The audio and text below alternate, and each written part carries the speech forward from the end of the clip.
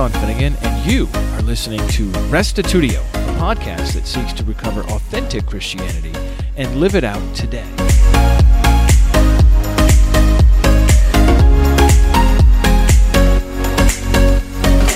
What do you think about generational differences, especially when it comes to Christianity? Today, my guest is Daniel Calcagno, who serves as the pastor of Glad Tidings Church of God in Fonthill, Ontario, just west of Niagara Falls. He's the owner of MessianicNiagara.com and the associated YouTube channel, and he's had even one video get over 400,000 views. Anyhow, today he's talking to me about generations based on a sermon series he preached at his home church. And this week, we'll cover the older living generations, including the greatest generation, the silent generation, and the baby boomers. Not only will Calcagno sketch out some of the key experiences and attitudes of each, but he'll also talk about how they relate to Christianity. And especially, this episode is helpful for those who are doing community, who are engaging in fellowship multi-generationally, and how interacting with people of different generations works when they bring different experiences and assumptions and attitudes to the situation. So here now is episode 442, Generational Differences, Part 1.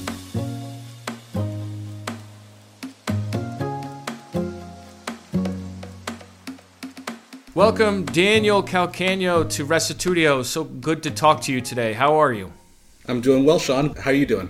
Good, good. So today we're talking about generations.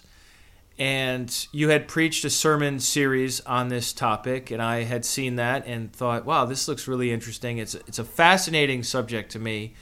I can't remember exactly when I got into thinking about it, but it really is helpful to interact with people who are from a different generation than I am and understand some of their assumptions.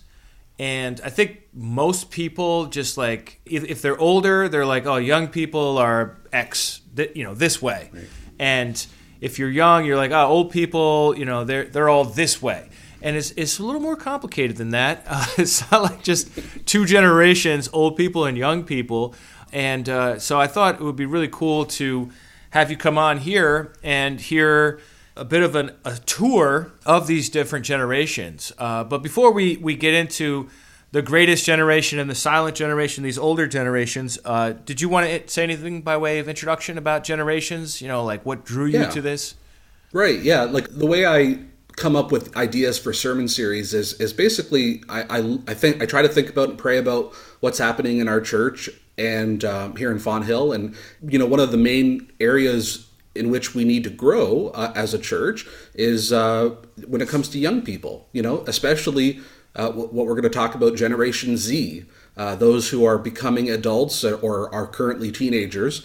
We simply just don't have a lot of that age group in our church, and I've made the point, and we've all understood that if we don't have the next generation of people in our church to take over our church, we won't have a church here in Fonthill, and that would be a real shame because God has been working through this church since the 1840s. Wow. So I would hate to be here as a part of the last generation of Glad Tidings Church of God. So that set into motion in my thinking, I want to get to know Generation Z, but I want to honor and the older generations, and I also want to inform the younger people that we do have, and anybody watching online, what older people have gone through. And I just personally I'm not into history other than the 20th century. I love history in general, I guess, but there's something about 20th century history. Maybe it's just because I was born to older parents and they have a connection to the first half of the 20th century, and then my older siblings are Gen Xers and I'm a millennial, and there's just something about the 20th century that fascinates me. So that also allowed me to have the opportunity to study what those generations are, the current living generations, and then also how those generations affected the church and vice versa. That's going to be a part of what we'll discuss today too. Very good. And I think it will be helpful for us to consider, as I know you did in your sermon series, How does Christianity appeal to this generation? Because Christianity is such a complicated and multifaceted faith, and the Bible is such a deep and complex book that there are inevitably going to be some parts of it, some facets that are appealing to certain generations, and others that are just like they're not as interested in, or that even rub them the wrong way. So where would you like to get started with generations? The sort of verse that I found that, and maybe we should read it in context, but I sort of, just to make it easier to remember, I put it to the congregation in via the New Living Translation, and it says in Psalm 78, verse 7, just taking this little snippet out for people to really get the point. It says, each generation should set its hope anew on God. And that is a paraphrase. That's not exactly what it literally says, but it sort of gets the idea of, and in the context of that passage and in the history of Israel, God commanded them to remember their past. And so at no point is God expecting us to forget the past of our individual churches, our own pasts as individuals, coming to faith at some point in the past, or the history of our faith. Those are all important, but it's kind of like, to go with the point I said earlier, that if we don't have a new generation to take on the faith, what's going to happen? So Psalm 78:7, each generation should set its hope anew on God. So if that's the case, we should get to know the next generation and try to help them to embrace the gospel. What would you say is the oldest generation in your church? The interesting thing is we have everybody from all current living generations. So, we'll get into the age groups, but the greatest generation, the ones that were born previous to 1927, we have, probably about 3 or 4 people who are of that age group in their late 80s, early 90s. And, they were, I guess, young, in World War II era. They weren't perhaps the ones going off to war, but they certainly remembered it. And we have from the greatest all the way to Generation Alpha with my kids. That's so epic. It's so good to have a multi-generational church. Yes. It's so healthy. You see this very often with the church plants, where when a church is first starting, it tends to be one generation, just like that. Right. That whatever age group the pastor and the pastor's team are. Right. But as time goes on, if the church is successful, those people get old. Right. And if it's successful, young people are born and also convert and join. And then you have multi-generations. And I think there's a real challenge with that. Right. And it's a real gift as well. I remember as a boy growing up, and this was when we just had a house church. We didn't even have a brick and mortar church at the time, that there would be older men who would take me fishing, who would just take me out and, spend time with me as I was, getting to be a little bit of an older kid, not quite a teenager, and then in my teen years. And just like, I never thought anything about it. That was just normal. But looking back on it, I'm like, wow, that's really cool that I had different people from different generations that interacted with me and spoke into my life. And I think that's really a cool benefit of the multi-generational church. And the other thing, too, is like I have my own assumptions, and I'll just come out of the closet now. I'm Gen X. I've got all kinds of assumptions based on my childhood and my teen years in the 90s and growing up in the 80s and, the experiences that I had. And those assumptions, guess what? Other fellow Gen Xers who may be watching or listening to this, they might not be valid anymore. The world changes over time. So I'm really excited about this. This is going to be some great content to cover. And that's the other thing. You raise an interesting thing that I came to realize throughout this series is that everybody is getting older, and there comes a point every few years that the people of a certain generation need to recognize where they are now in the spectrum or in the timeline, if you will. Because like I said, I had older siblings and they're Gen Xers, and I'm a millennial. They sound like good people to me. Exactly. Hey, I love Gen X. I think it's one of the better generations. But like, I thought of myself as always the youngest. Yeah. And then suddenly, no, millennials are not the youngest. No. And by the way, I'm an older millennial anyway. So there was always that younger crowd and that's another thing I'd like to mention just about myself is to your point of like growing up in the church and having older people that I would connect with. And like I said, I have older parents, and they would always have Bible studies and prayer groups, and I would always connect with older people, and I'm comfortable with older people. Yeah. It's been my whole life. I've always been around older people. And so I actually find my challenge is even trying to understand the young teens and kids now. Like, they're not going to be that different than us or even people before us. Yeah. But they are living in a different world. I would say the best people to understand, like especially teenagers, are, first of all, obviously teenagers. But then the second best would be those of us like in our 40s and 50s who live with teenagers. Okay. Like I've got 2 teenagers in the home, and I understand how they think in their generation so much better than I understand other generations, like my parents' generation or you weird millennials. No, I'm just kidding. But when your kids, you said your kids are still young, right? 3 right. And what's 3 and 1.5. 3 and 1, yeah. So like in 10, 12, 13 years, you're suddenly going to become an expert on whatever the slang happens to be at that time, right. Whatever the popular stuff is, and you may even start eating junk food because you know what? They gang up on you and they're like, can we stop at the fast food restaurant? And you might not have been eating that junk for decades, and suddenly it's like now you're eating it again. So there is this weird cycle that happens as our kids become teens and then go off to college that we go through. Well, it's something to look forward to for myself then. Yeah.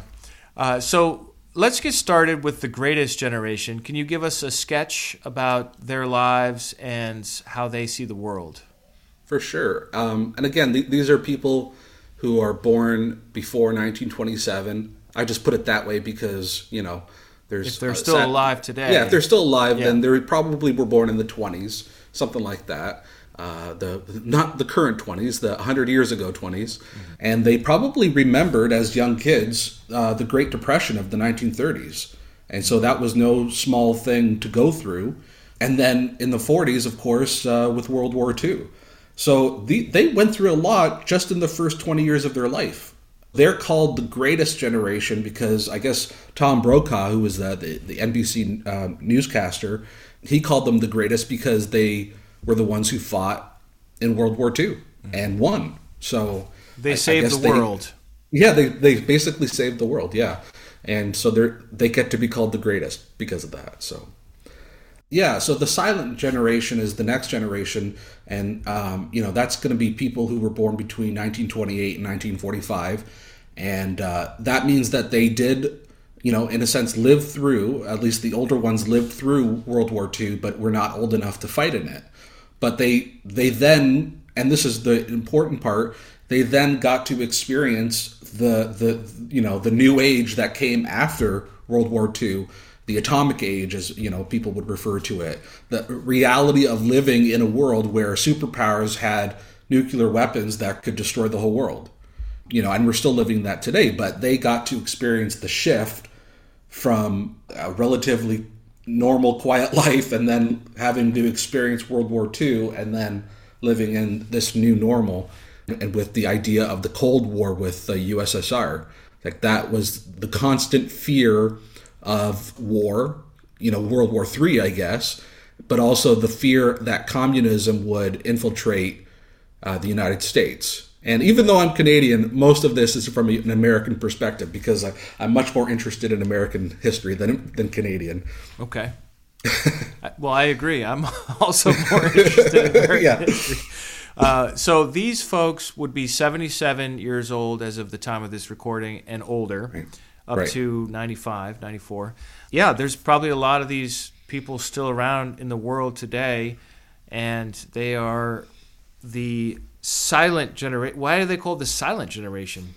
It's because they are the generation that really put their head down, got to work. Because one of the main things that that defines this generation is after the men came home from World War II and sort of resumed their lives, they wanted to have a normal life. They had just gone through the worst thing that they could imagine, that anybody could imagine, and then came home and they wanted normalcy, right? So they got married, they had children, and they had jobs and tried to give their kids, as people will call it, the American dream, right?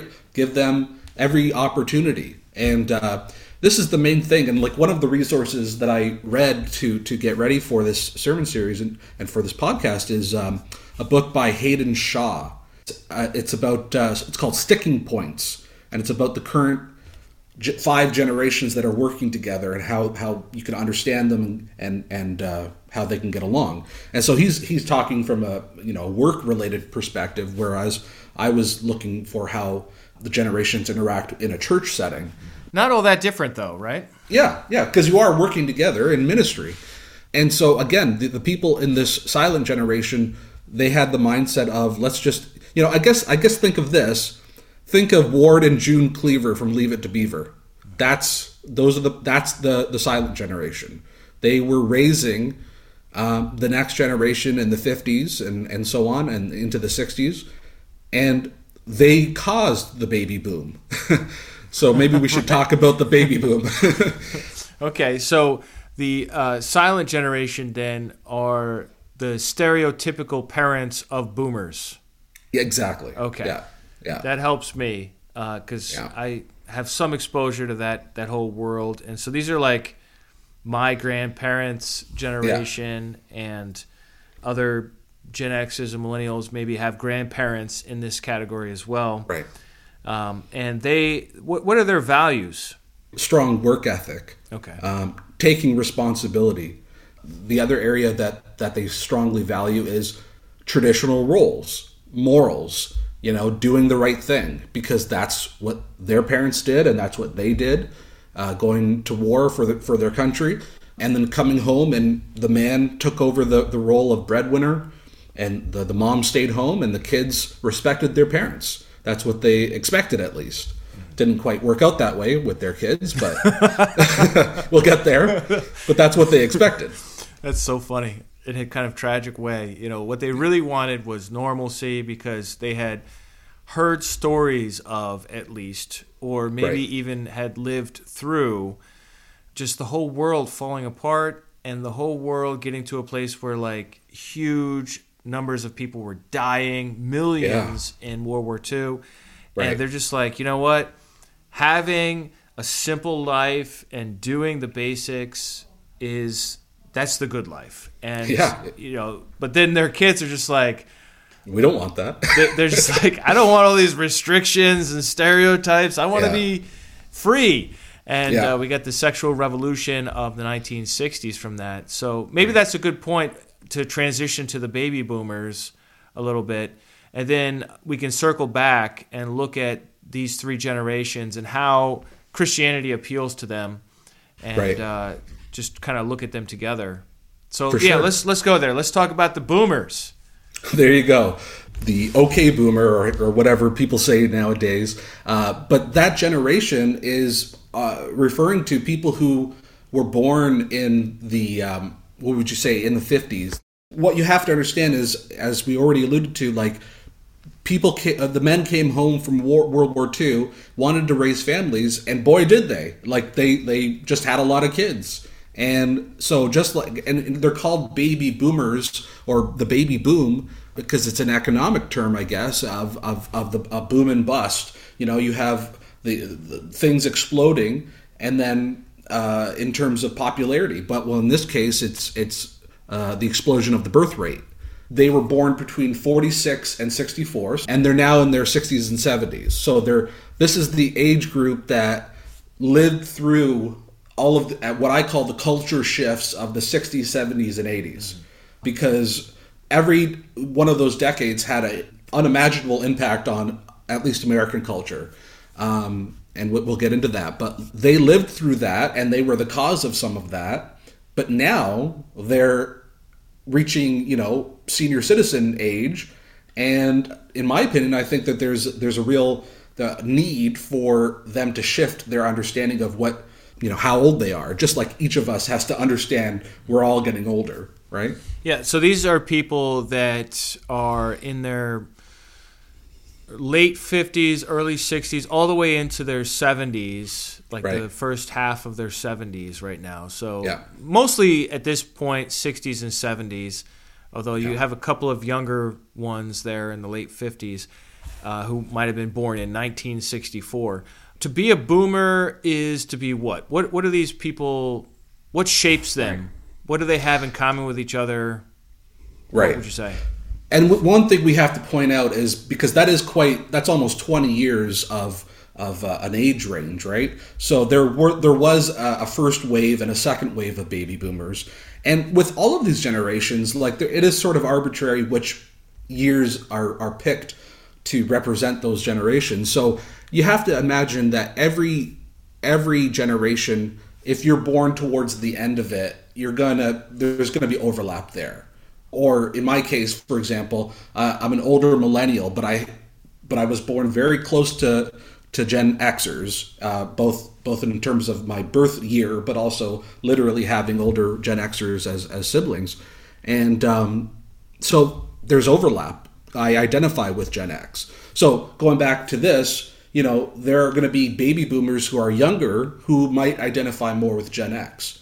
But the key issue for baby boomers, especially the older ones, is, as we said, their parents, the greatest generation, wanted to give them, or rather the silent generation was their parents, they wanted to give their kids, the baby boomers, everything. And they expected their kids to be grateful for what they were giving them. Yeah. Right? And the very opposite happened. The kids rejected that lifestyle, exactly to your point of they perceived restrictions being placed upon them, their own freedom. And that's just human nature. We don't like when we've all gone through this over the past couple of years. We don't like it when there are restrictions placed upon our freedom. And that's what baby boomers felt, that their parents were saying, we'll give you all you need to survive, but you have to follow our rules. We can give you a great life, but you have to follow our rules. And they didn't want to do that. Yeah. I see this phenomenon very much in our world today, where, having lived through a number of these wars in the 90s, early 2000s, the first one with Iraq, then we had the second one, then we had Afghanistan. During those years, especially like in the Bush years, George W. Bush, it was incredible the solidarity that Americans had with each other. And it was incredible how much discontent there has been over the last several years. Right. Certainly the Trump years, but even at the tail end of the Obama years, there's just been increasingly polarization and conflict. I hate to say this, but there's a strong correlation between America having peace and prosperity and then America fighting with America over different issues that they just seem to conjure up out of nowhere. And I remember watching one of these State of the Union addresses that we had during Trump, and just the absolute rancor among the opposing political party. And then our most recent one, everyone is standing shoulder to shoulder. Why? Well, Russia just attacked Ukraine, and so now everyone is going to stand shoulder to shoulder and put aside differences. And I think that's a horrible thing about human nature, or the way people just are, is that when we feel threatened, then we work together, and when we don't, we find ways to nitpick at each other. It's like being a kid in the back of the minivan for a 6-hour road trip. You never noticed that freckle on your brother's nose before, but now that's all you can focus on and make fun of. And he never noticed your bad breath until you were sitting right next to him. And, you fight like cats and dogs because there's nothing to do, right? There's no extra. But as soon as a bully comes in, you stand together and you're like, that's my brother and I'll die for him, Yeah. And there's something weird, something to be said about that. And the boomers just had a lot of stability as children. Right. And then it's interesting, though, when war did come for them in the shape of Vietnam, it did not galvanize. Not at all. Like the war of Vietnam became this huge controversy, and you had all these protests. So that's really different about that generation. Yeah, I think what you're saying about how there was a unity. I think when faced with war, there is a certain degree of unity that comes into the culture, and I think there's obviously perhaps you would say biological reasons for that. We are the descendants of those people who when adversity came together and fought it off and survived and were able to have children and so on. So that makes sense that happens, but I think part of it has to be like to your point about the Vietnam War and how the baby boomers did not unite against that. There has to be something convincing to fight against, if that makes sense. Like the Nazis and Japan trying to take over the world. Yeah, I think that makes sense. We should fight against that. But trying to fight for one half of a civil war in Vietnam, that is perhaps not an issue that people wanted to give up their lives for. Yeah. And quite frankly, that's what I saw, especially as an outsider, so to speak, here in Canada. We did not take part in the Second Iraq War in 2003. And so from an outsider, I saw the people who were against it and were like, yeah, well, what are we even doing in that country? There's lots of bad people in the world that might have nuclear weapons or weapons of mass destruction. Yeah. So why are they there? Why did they invade? Yeah. And it's quite... And then they didn't even have them. And they didn't even have them, exactly. So the whole pretense for the war was totally disproved. And then it's not like America said, oh, oops. Oops. They're like, no, we're here. So now we're going to totally replace the government and... not to get too political, but it seems like that's part of how ISIS got going was, American meddling, in Iraqi affairs. I'm speaking as a Gen Xer, seeing these things, and we'll get to my generation in a minute, I'm sure, but like we have a profound sense of skepticism towards the government. Exactly. Like we just like if they're saying it, that's evidence to not believe it, which I don't know if we just inherited that from the boomers, but they definitely got that party started as far as like, the government is flawed and it needs to be challenged. And they did that with their hippies. They did that with their Vietnam protests. They did that all throughout their, young adult years, standing up, speaking truth to power in, courageous as sometimes foolish ways, but really blaze that trail for later generations to do that as well. Yeah, they were against, I guess, any kind of authority. And I think that the key that those of us who are in the later generations need to learn the lesson that they gave us, which is be skeptical of authority, but if it's legitimate authority and it's moral authority, like a legitimate moral authority, then you shouldn't reject that. So yeah, we inherited a distrust of the government because of their distrust of authority. But hopefully we as, younger people, younger than them at least, can have that balance in our lives of distrusting bad authority, but, submitting to good authority. Yeah. And I think the question you ask any boomer is, where were you when JFK was assassinated? And they're just like, boom, they know right where they were. People in my generation, it's like, where were you when 9/11 happened? Exactly. And, each generation has its own unique crisis. Not that other generations aren't there as well. It's just certain ones will like be shared and burn into the group, the generational consciousness stronger. And that for boomers, I think had a profound impact on them, that a president could get just killed. It was the pivotal moment because it wasn't just any president, right? Like JFK was young, charismatic, and inspiring. Even though he was a Democrat, my sense is that he inspired people on both sides and that sort of thing.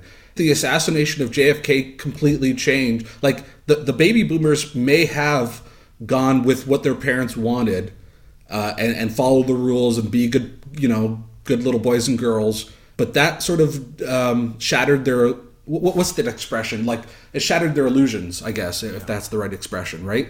It showed that no, bad things can really happen. And then things just continued to, to get worse in terms of other people like Martin Luther King Jr. getting assassinated and Robert Kennedy getting assassinated. Those further, it basically instilled within them that sort of cynicism, right? Yeah. I tell you, the movie that really helped me understand my parents was Forrest Gump. Yes. When I saw that movie, I was like, oh, so that's what these people are all, that's where they're coming from. And of course, the movie's totally fictional, but it weaves a narrative through all these big events, like the landing on the moon and Vietnam and entrepreneurial Bubba Gump and the fish, and like how you can end up with these like really wealthy entrepreneurs. And they introduced Apple at the end of it. So much of it was fascinating to see the world as if I was seeing it through their eyes when they were younger. Right. And that's what that movie really did. And I remember my parents saying that they really enjoyed the movie too, because it was like, oh yeah, there's all this like nostalgia happening for them. Yeah. And for me, it's not nostalgia, it's like educational, like, whoa, okay, so that's what they're talking about. Yeah. And so you do have movies that come along and try to do this to sort of like unveil that mindset. And I thought that one was pretty helpful. I don't want to downplay the 90s and everything that's happened since then, but there's something really fascinating about the 60s, 70s, and 80s. Yeah. The baby boomers had the turbulent 60s is what I like to call it. Like, there was so much hope on the one hand with having JFK as president and having the space race and landing a man on the moon and all that stuff. But then all of the terrible things that happened, which led into the Vietnam War and the 70s becoming a time of like, I don't know, hippies and that sort of thing, like just trying to find yourself. Mm-hmm. Like, I don't know if they knew what they were looking for, and we'll get into that in a moment. Like, I think the main thing that we as Christians need to be thinking about in terms of these generations is that every generation is looking for something deeper. Yeah. Every generation is looking for something to fill the void. And boy, did the baby boomers try everything to find to fill that void, right? Yeah. So let's ask the question then, because we can come back to looking at the younger generations in our next episode. But let's ask the question about, how does Christianity appeal to these three generations, to the silent generation, or the greatest generation, the silent generation, and the boomers?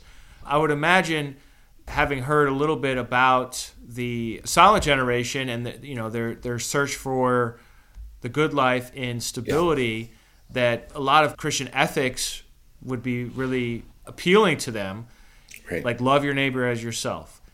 Just kind of like the bread and butter basics of a well-functioning society, trusting authority, doing to others as you would have them do unto you, these kinds of statements that we find in the Bible.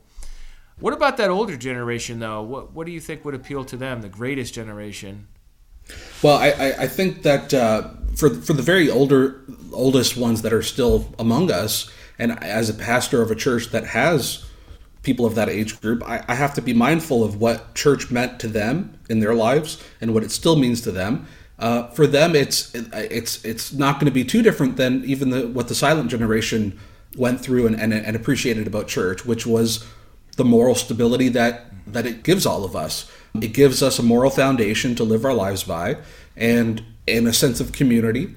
And certainly nostalgia is going to be a part of every generation's experience. So they really love singing the classic hymns and hearing a good sermon. And so for them, sort of the model that most churches still continue to hold on to, of singing songs and preaching sermons, that to them is a comfort. Like they really, especially if, we sing contemporary songs at our church. We sing songs that were just written, or songs that were written 20 years ago, or we every so often will do a classic hymn too. And you just see the smile on their faces, right? So yeah, like "Great is Thy faithfulness" or something like that, or "How Great Thou Art."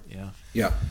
We do have some at this church, Living Hope, where I pastor. We do sing some classic hymns from time to time too. And I've definitely seen people light up. I remember going to a Church of God event. I think it was Christian Workers Seminar, and this was like over a decade ago, maybe even more.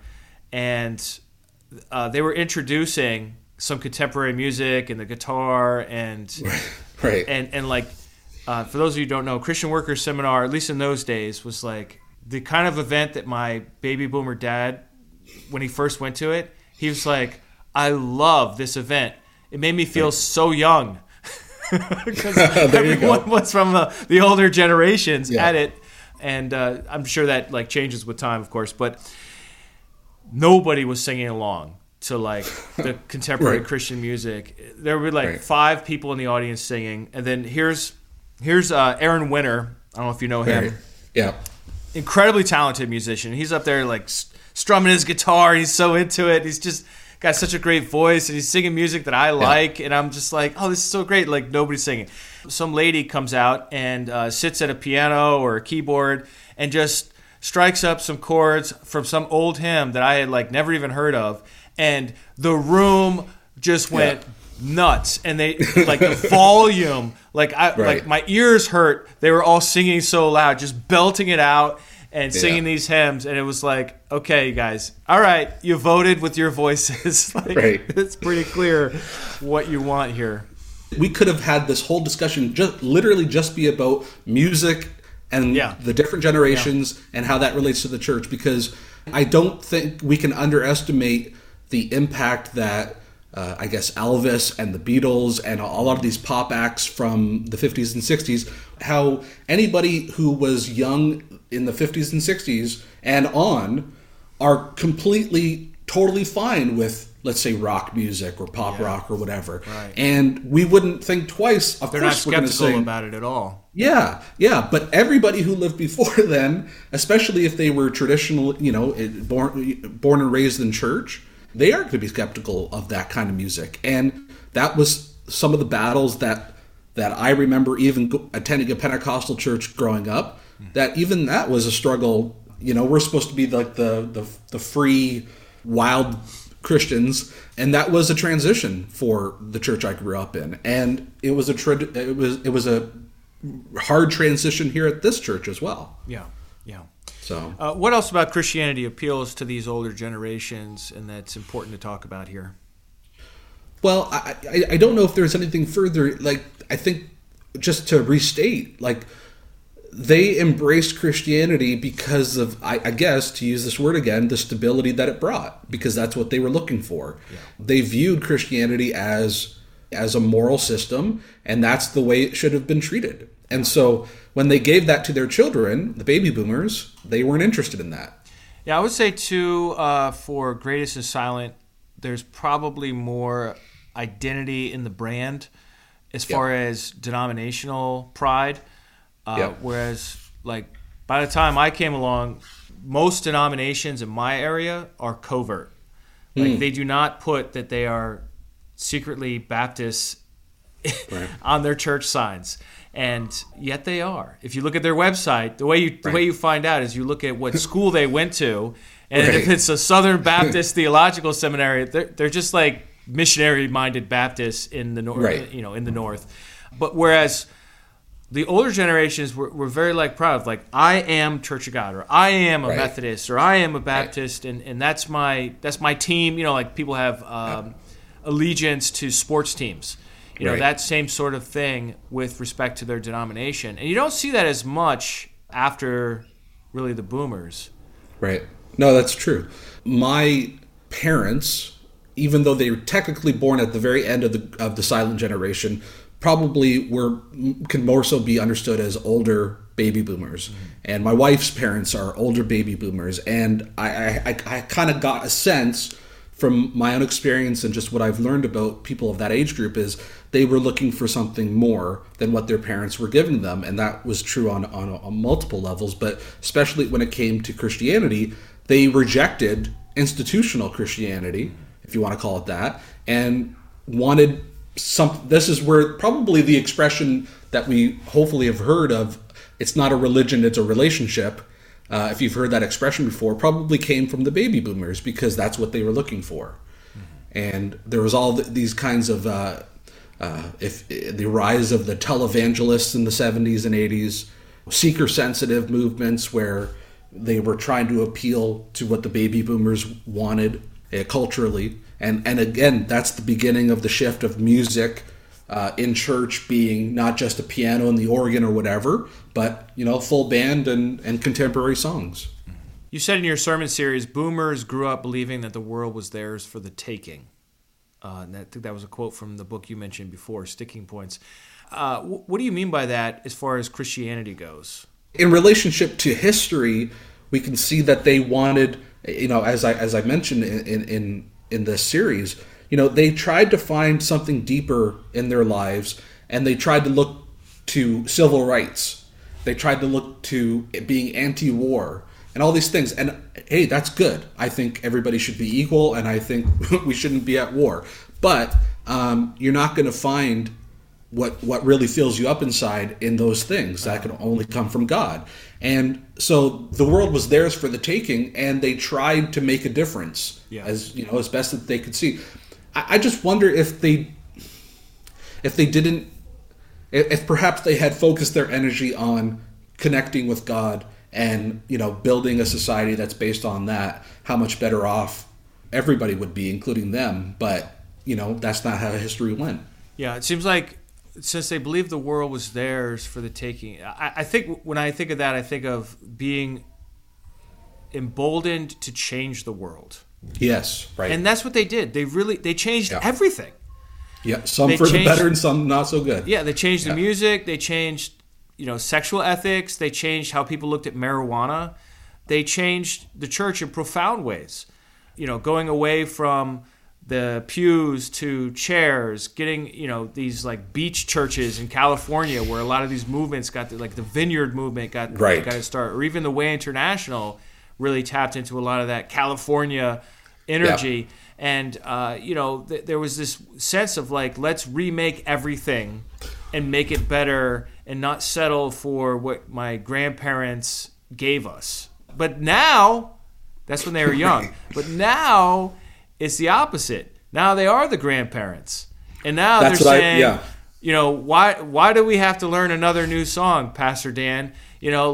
We already had 500 songs. Like, why do we need 500? What's wrong with, these good Jesus songs from the 80s? Why do we need Hillsong or Bethel or any of these newfangled, highly repetitive songs that, don't speak to me? So what do you think about all that?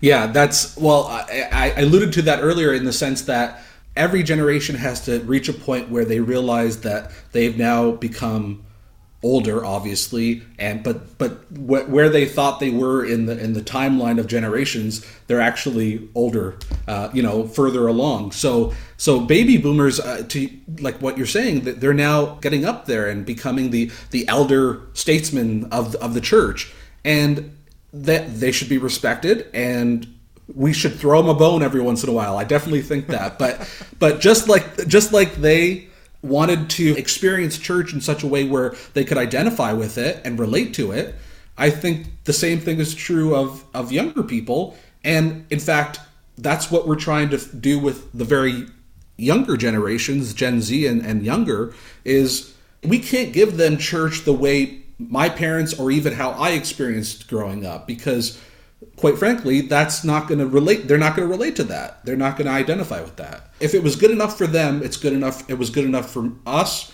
and it's good enough for our kids, right?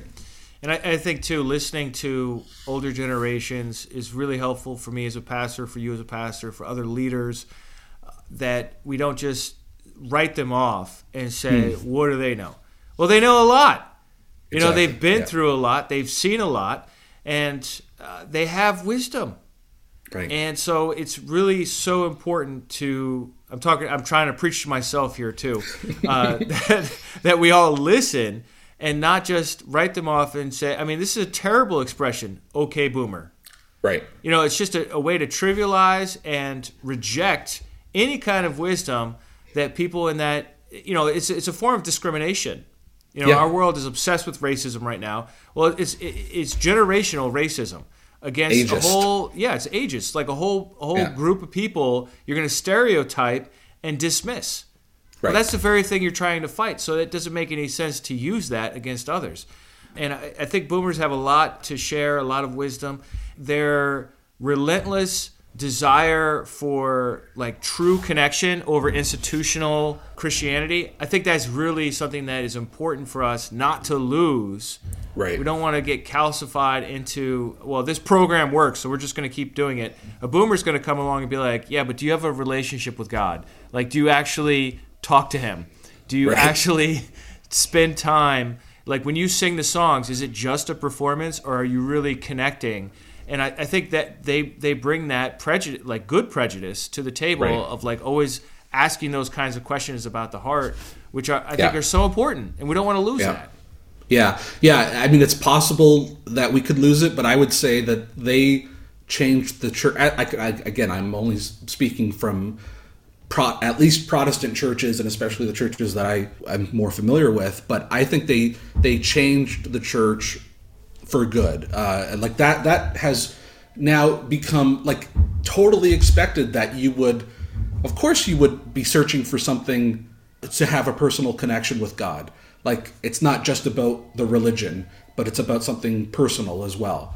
We should be grateful for that. In fact, when I did the sermon about the baby boomers, I took the time at the end of the service just to thank them and pray for them and say, let's not have the attitude of, okay, boomer. Let's, they have to be malleable. They have to be willing to change, the baby boomers at this point in their lives, I think, in order for us to work towards reaching the next generation. But I do think that we should be grateful towards them as well. Yeah.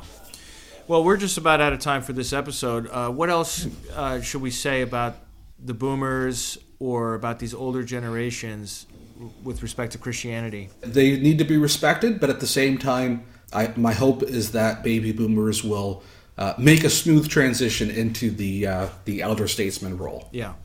And as they pursued freedom relentlessly and then gave their children more freedom, they probably thought, oh, well, our children will just value the same things we value. Yeah, right. Did that happen? No, not at all. And here's the thing, and here's a little preview for next episode.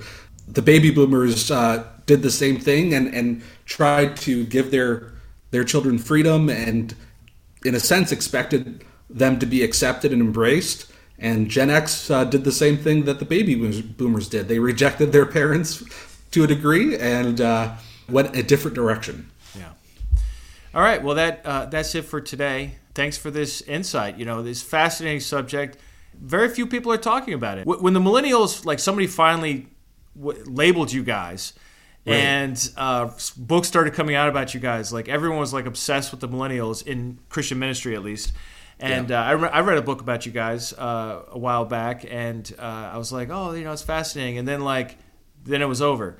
And so I think this is, but it is important to consider these older generations too. And next time we'll look at Gen X, which I think is mislabeled. It should be called the greatest generation, but that's just my prejudice. And then the millennials, and then we'll go through the other letters of the alphabet until we get to the young ones today. So thanks so much for your time on this, Daniel. My pleasure. Thanks, John. Well, we're going to have to pause our conversation here for this week and come back next week to look at Generation X, Millennials, and Generation Z. So stay tuned for that. If you'd like to make any comments or ask any questions, come on over to restitutio.org and find episode 442, Generational Differences, Part 1, and leave your feedback there. Also wanted to let you know that we have another few episodes with Pastor Calcagno on Restitutio, so you could search his name, or I have a link in the show notes. But the one in particular, From Pentecostal to Messianic Unitarian, did receive a ton of downloads in its time. So take a listen to that if you haven't already. It's a fascinating story. Well, last week we had an episode called Tribalism in Times Like These. This was a sermon I preached in 2020 in the thick of, probably the most polarized year of my life. And that was because it was such a polarizing time in which to live, and I was just seeing this incredible tendency on social media of various types where people were just choosing sides on every single issue, and there are these packages where if you believe this, you have to believe that, and it was getting so heated and just really so tribal that I felt like it was really important to address this as far as we Christians are concerned. Obviously, we cannot change how people outside the church are going to live. We can't call them to be faithful to Scripture, but we certainly can call our brothers and sisters to be faithful to Scripture, and to not allow secondary differences to become reasons for division among ourselves. Like, for example, politics, wearing a mask, getting a vaccine, supporting this or that cause, and so on and so forth. So essentially, the point of that sermon was that if you're a Christian, Christ is first, and even if somebody has different views than you within the church, you need to make those secondary and put Christ before that. Maybe I overstated that case a little bit because Jim Winchester wrote in saying, I believe to cover the topic completely, one must ultimately address the scriptural passages which are used, sometimes legitimately, to form barriers within the church.